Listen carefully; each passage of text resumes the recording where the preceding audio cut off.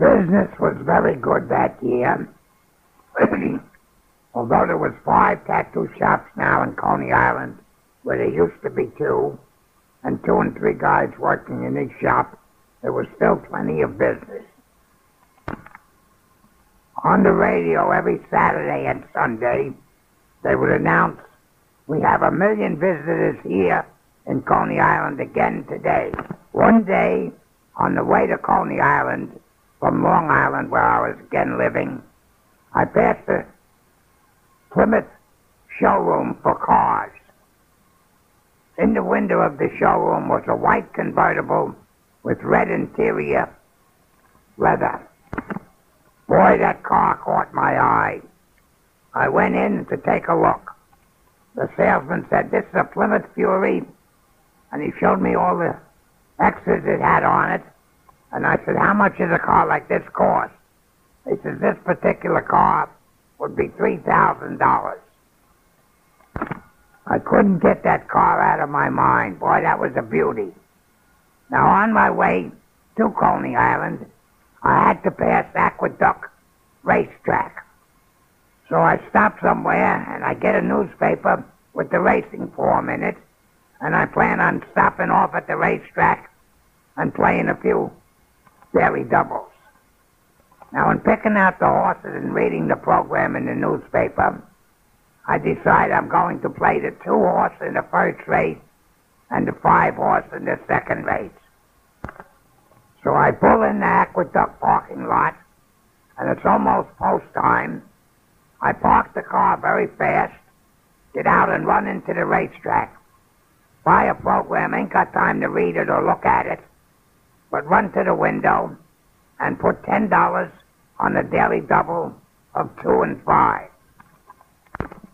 Now, 2 and 5 were both the favorites, and the number 2 wins the first race. Now I have a chance to look at the program, have a beer, and I see the 5 horse has been scratched, and they moved the number 6 horse into the 5 slot.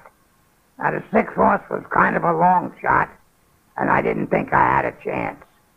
But here, the 6 horse, that is now the number 5 horse, wins the race, and they put the results up, and the daily double paid $315 thereabouts. So I collected my $1,500 winnings and said to myself, "Jesus, I got half the money for that car I was just looking at. I'm going to Coney Island. It was so busy. 4th of July weekend coming up, which is always a big, great weekend in Coney Island. I said, and I'm going to sit there and make some money and get enough money. I'm going to stay there until I have enough and go back and buy that Plymouth Fury." Boy, that was some car. So I go to Coney Island. Now, in Coney Island, there used to be a little man, little old guy, used to go around with a push cart selling socks, 12 pairs for $1. Underwear, 12 pairs for $1. T-shirts, 6 for $2. So I find that guy, and I buy a dozen underwear, a dozen socks, a dozen T-shirts, and I said, I'm going to stay here until I make enough money and go back and buy that car on the way home. I said, I'm going to put some glue on my chair and sit here and make some money. So that's what I did. I sat there and I worked. I used to sleep right in the back of the tattoo shop. There was a little doorway that I had, my father had covered over with me, for me. A piece of sheet metal, and through that doorway went into the freak show next door. In the freak show, they had a whole lot of cots on the floor where people used to lay down and sleep there. I used to crawl in that little sleep hole and sleep in there. Half the times I stayed up all night working, tattooing. One day, a bartender friend of mine from the other end of Coney Island comes by. He's got this pretty girl with him. He says, Eddie, he says, I got this girl. I need somewhere to take her. So I show him how to go through this little cubby hole into the back. I said, there's plenty of mattresses back there He said, oh, I ain't going in there. I said, well, give me I'll go in there. And I laughed, and I took his girl. It wasn't his girl. He was just wanting to get laid. So I took this girl, and I go through the cubby hole, and in there, I'm taking her clothes off, and I smell a terrible odor. I had smelled this odor once before. When I first got out of prison, one of my friends fixed me up with one of his girlfriends, and we went to the drive-in movie. A drive-in movie is a big open-air theater where they had a big screen out in this huge field and all little pipes set up, and you'd pull your car up to one of these pipes, and you'd get a speaker and a heater, and you'd take that and put it on the window of your car, and you'd watch the movies out in this big open field. They usually had a stand there that sold hot dogs and popcorn and such. I had a toilet. So I'm in the back seat of my friend's car with this girl, and we're feeling each other and fingering each other. And me and my friend get out to go into the bathroom, get some popcorn and stuff. And in the bathroom, I put my hand near my face, and I said, Jesus Christ, what a smell. I said, hey, Ray, smell this. And I put my hand by his nose, and he says, Jesus Christ, what the hell is that?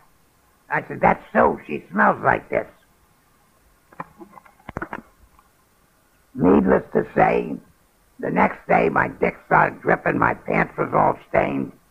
I go to the doctor. The doctor says, you have gonorrhea. That's another word for the clap. A couple of shots of penicillin clears that up and you're fine. But I said, I'll never forget that smell. So here I am in the back room of the tattoo shop in the freak show, laying on a mattress with this girl, and I smell that same smell. But I didn't care. I wanted to get laid. When I come out, I say to my friend, the bartender, listen, that girl really stinks. He said, oh, yeah, and he takes her and he goes back in through the cubby hole, and they come out a little while later, and they leave. The next day, my friend comes by, the bartender, and he says, my dick is dripping. I says, yeah, mine too. I says, I told you she stinks. He says, I thought you meant she was no good. I didn't know she actually stunk. I said, yeah, okay. So here I am with the crap again. I go to the doctor down in Coney Island, get a shot of penicillin. I stayed there for about 3 weeks in Coney Island, just steadily working. I finally get a room across the street. There was a very cheap little hotel there. I don't know what the room was a night, $3 or $5, whatever it was, very cheap. And I stayed there for 3 weeks, just working as much as I could, putting the money in my pocket, counting it up. And after the 4th of July weekend, I had my $3,000. I said, hey, I'm going to go buy that beautiful car. So back to the showroom I go, and I get the same salesman, and I said, I want that car. Here's the money. And the salesman signed up all the papers, and I drove that car out of the showroom. I was happy as can be. And Jesus, the girls all loved that car. I had girls just hanging on the car. Can I go for a ride? And I was just having a wonderful time.